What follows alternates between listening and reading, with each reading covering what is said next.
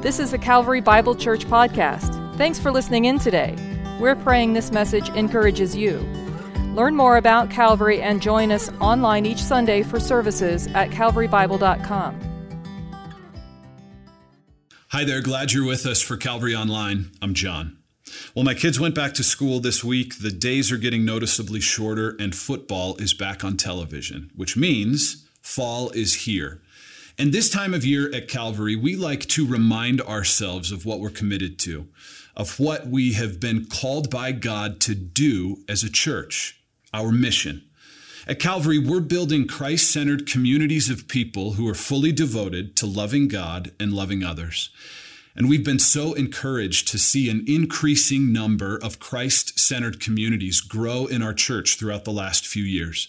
Whether those are at our physical campuses in Boulder, Erie, Thornton, Colorado, or even through Calvary Online. We've heard from so many of you who are a part of Christ-centered communities, even throughout the greater Denver metro area. Maybe you're gathering to join us today with your home group.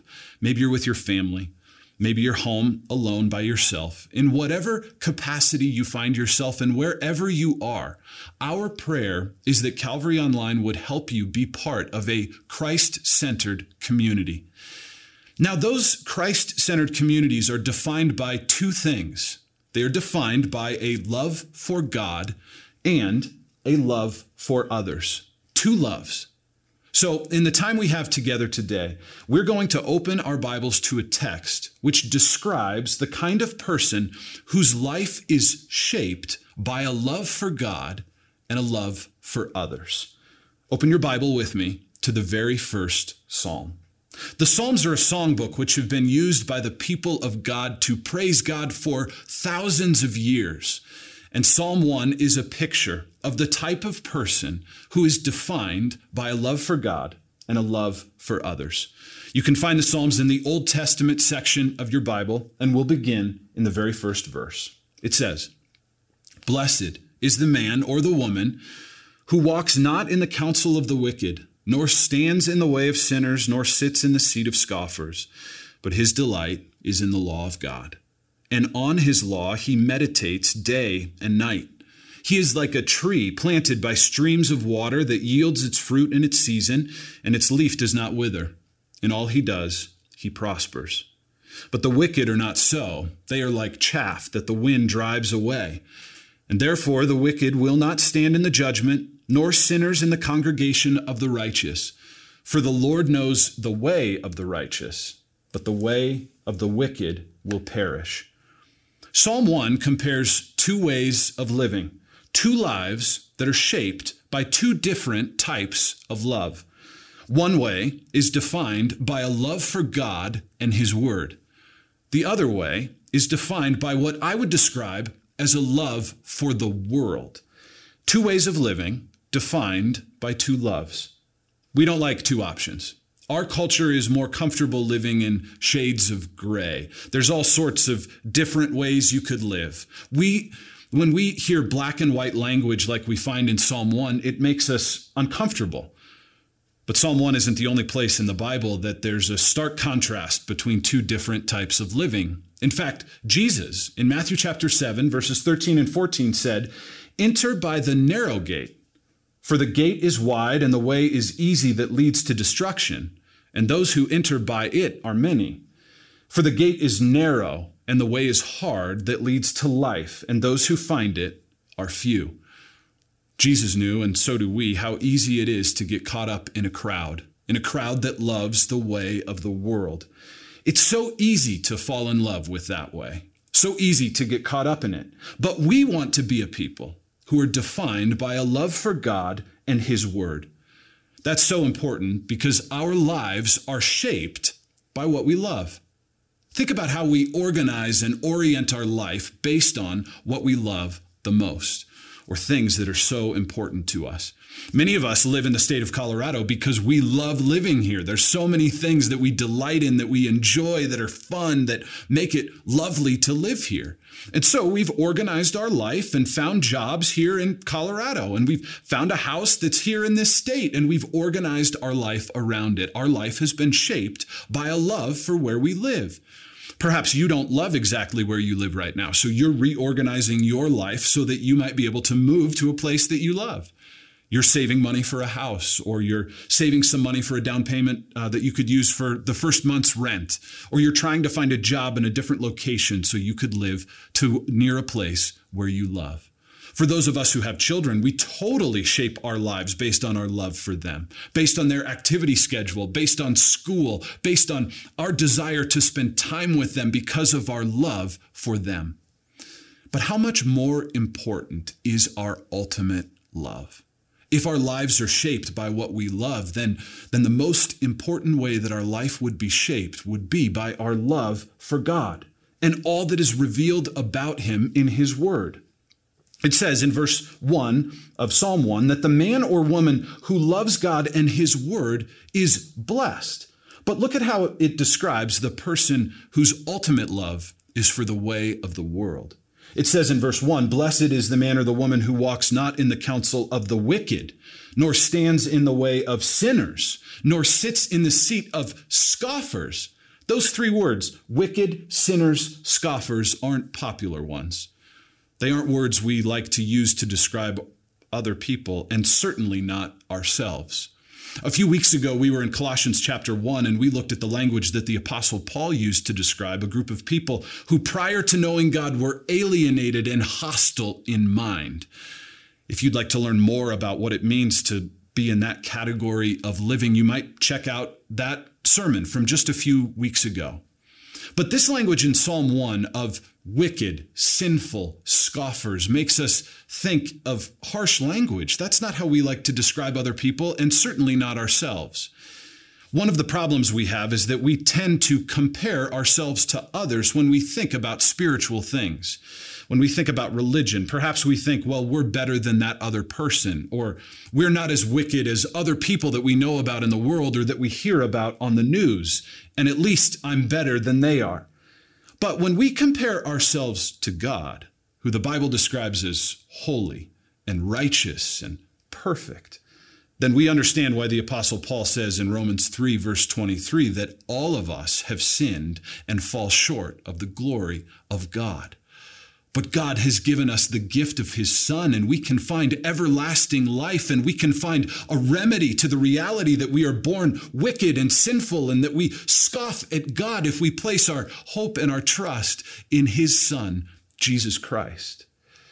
Notice, though, back in Psalm 1, the postures of learning that define a love for the world that we see in verse 1. It says that we should not walk in the counsel of the wicked. We should not stand in the way of sinners, and we should not sit in the seat of scoffers. When you think about those different postures of learning and conversations that you might have with people, there's sort of a progression there. When you walk alongside a group of people, it's relatively easy for you to dismiss yourself from that conversation. If you go on a walk with someone to ask for their advice and you don't appreciate the advice that they're giving, you might just be able to say, you know what, I've got to head home now. And you can easily exit from that conversation.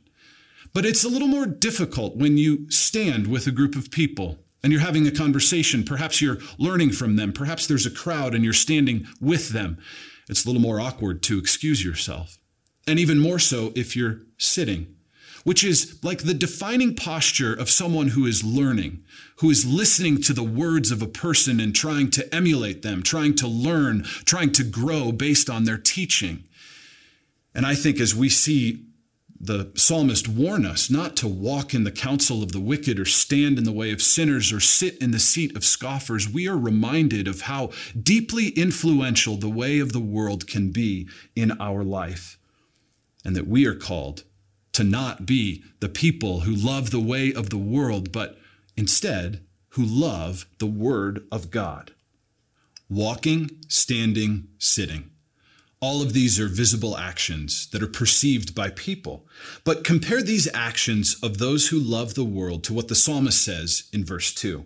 It says, "But his delight is in the law of the Lord." Delighting is inward. It's a heart issue.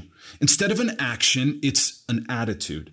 And it's only visible by the Lord. That's what the Lord cares about ultimately, is our heart, not our actions, not our outward appearance. Perhaps you're familiar with the story of when Samuel went to visit the family of Jesse. Jesse was the father of the great King David, the king of Israel. And the Lord had told Samuel that amongst the sons of Jesse, he had chosen his Lord's anointed, who would be the king over Israel. And so Samuel goes to Jesse and tells him this, and he brings forth his most impressive son, the oldest one, Eliab. And Samuel sees him and sees this strong, capable leader and says, surely this is the Lord's anointed. He's the oldest. He's the strongest. He's the best looking. And as Samuel looks on the outward appearance of Jesse's oldest son, Eliab, the Lord speaks to Samuel and says this in 1 Samuel chapter 16, verse 7. Do not look on his appearance, nor on the height of his stature, because I have rejected him. For the Lord sees not as man sees. Man looks on the outward appearance, but the Lord looks on the heart. We look outward. We love action, but the Lord looks inward. He sees attitudes. Now, the Christian life is not only about an inward attitude, it's also about a life of action, not so that we would impress others, not so that we would impress God, but so that we would grow in the likeness of Jesus. It goes on in verse 2 to say, his delight is in the law of the Lord, and on his law he meditates day and night. This is one of our actions, and it's an internal one, that we would meditate on God's word day and night, the psalm says. Notice that delight is in our heart, and meditation is something that happens in our mind. Meditation is the practice of thinking, speaking, hearing, meditating on the word of God. If that might be a new practice for you, here's what I would suggest. You could think about your favorite Bible verse. Or if you're not familiar with any verses in the Bible, perhaps you could think about a verse that's meaningful from you here in Psalm 1. You could even sort of collapse Psalm 1 and think about how it says, blessed is the man whose delight is in the law of the Lord. You could think about that today. You could think about it tonight. You could think about it throughout the day. Whatever you're doing, wherever you're going, you might just keep that in your mind and think about it and ask the Lord to teach you something about it, to help you understand what it means to live a blessed life, not in the eyes of the world, but in the eyes of God. Ask the Lord to help you understand how you can more deeply delight in God's word. And the more we meditate on God's word, the more we find that we delight in it. There's an interesting connection between our minds and our hearts. The more we think about something, the more we meditate about something, the more we can delight in it. We all know this because what we think about influences our life. And so we want to be cautious about what we're filling it with. And we want to be the kind of people who are meditating on the law of God day and night. Because our actions affect our affections. What we do helps us to be more affectionate towards things. When we act in a way that is loving towards another person, our love for them often grows. And so if we want to delight in God's law, we need to work on it. If you struggle with delighting in God's law, even if you've loved God for a long time and you just struggle to regularly read God's word, or you find it boring, or you're not sure how to navigate it, I have a resource that I'd love to share with you that I hope would be helpful.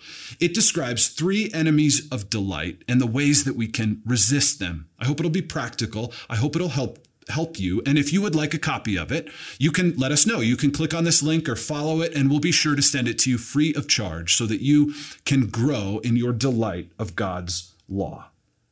Now, Psalm 1 uses a common form of Hebrew poetry that's known as parallelism, where 2 things are contrasted. In this case, what we're seeing, the contrast of the way of the world or the way of the person who loves the word of God. Notice how verses 1 and 2 use this concept of parallelism as they are compared and contrasted to verses 5 and 6. Verses 1 and 2 describe walking in the counsel of the wicked and standing in the way of sinners and sitting in the seat of scoffers. And verses 5 and 6 say this, therefore the wicked will not stand in the judgment, nor sinners in the congregation of the righteous. For the Lord knows the way of the righteous, but the way of the wicked will perish. Do you hear the similarities there? There are all of these things that are so attractive about the world, and yet the psalmist says at the end of the day, the way of the wicked will perish. The ones whose ultimate love is for the world will come to an end. And so when it all comes down to it, those who love the world don't have standing. Why is that? It's because they ultimately lack a foundation. Because of what they have built their life on, it comes to an end. Verses 3 and 4 illustrate more deeply for us the difference in these two types of lives, the outcome of what happens when we love God and his word or love the way of the world. And look at verse 4. How does it describe the way of loving the world? It says, the wicked are not so. They don't have the blessing, the life of blessing that those who love God's word do, but instead they are like chaff that the wind drives away. In the ancient world, when grain was collected to make bread and wheat was gathered, it was taken to what was called the threshing floor. And as a part of the husk of grain, there was chaff, which was sort of lifeless and didn't provide any nutrient value. And on the threshing floor, the grain and the chaff would lay there, and people would gently sort of blow fans, and the grain would be thrown up in the air, and that light and gentle breeze would blow away the chaff, which was rootless and had no life in it, and it would just be driven away, and that healthy grain would fall back to the threshing floor. This chaff was unable to even stand a light breeze. And that's how the psalmist describes those who ultimately love the world more than they love the word of God. But compare that to the one who loves the law of God, whose life has been shaped by it. What is she like? It says in verse 3, she's like a tree planted by streams of water that yields its fruit in its season, and its leaf does not wither. In all they do, they prosper. Those who love the word of God are fed by it, sustained by it. They have built their life on a foundation that doesn't crumble, and they're deeply rooted. They are deeply rooted trees, not tossed to and fro by the winds. They're able to withstand the storms of life. And it's not because of anything that they've done, but because of their proximity to the life source. This summer, my family and I took a road trip, and we were driving through Wyoming. Many parts of Wyoming are beautiful and lush, but other parts of it are very arid, like a high desert. And we were driving through some of those sections of Wyoming, and suddenly you would come upon beautiful trees out in the middle of nowhere. And you realize the reason why they were there is because there was a stream close in proximity to those trees that were feeding and sustaining those trees. They couldn't survive elsewhere. But when they were near this life source, they could live and thrive and flourish. Now, we said earlier that Psalm 1 describes for us the kind of person whose life is shaped by a love for God and a love for others. We've seen how the psalm describes a love for God, but where do we see a love for others? Think about a tree for a moment. It says here that this tree yields its fruit in its season. You know, a tree bears fruit not for itself, but for the blessing and benefit of others. The nutrients that come from that tree fall to the earth, and people are drawn to it, drawn even closer to that life source that feeds the tree, and they ultimately eat off that nourishment, and they enjoy the beautiful fruit that is borne by that tree. That is the biblical picture of a love for others. Think about in Galatians, the fruit of the Spirit, that we're called to be a people who are defined by love and joy and peace and patience and kindness, goodness, gentleness, and self-control. That's the fruit of the Spirit. That as we love others, they enjoy the nourishment that comes from our love for God and, in turn, our love for them. And we pray by loving others that they would be drawn to that life source that feeds us. And they would ultimately find life in the unquenchable life source of Jesus Christ. I hope as we journey into the fall that you will have a picture of your life as one that is shaped by a love for God and a love for others. A love for God first and his word that nourishes you and sustains you and helps you to withstand the storms of life. And secondly, a love for others that is the outgrowth of that beautiful experience of having close proximity to Jesus. Our prayer is that through the ministry of Calvary Online this fall, that we will draw people from all over the place closer and closer to Jesus to find eternal life in him. Let's pray. Our Father, we thank you for the gift of your word, for revealing the truth about who you are and who we are, the truth about your son Jesus and why he's come to the earth to save us. I pray for my friends who are gathering here today. I pray that they would delight in God's law. If they're far from you, Lord, I pray that you would bring them back. I pray for any of us who might need to confess that we haven't quite delighted in God's law recently, that you would help restore us, Lord, that you would help us to be a people who are shaped by a love for you and a love for your word. We pray all of this in the powerful name of Jesus. Amen. So glad you were with us for Calvary Online today. If we can help you, if we can pray with you, we'd love to be able to do that. You can let us know that by communicating with us on our online Connect card. And if you'd love that resource about 3 enemies of delight and how you can resist those enemies, we'd love to be able to send that to you. You can click on the link and we'll be sure to send it to you. Until next time, grace to you and peace from God our Father and the Lord Jesus Christ.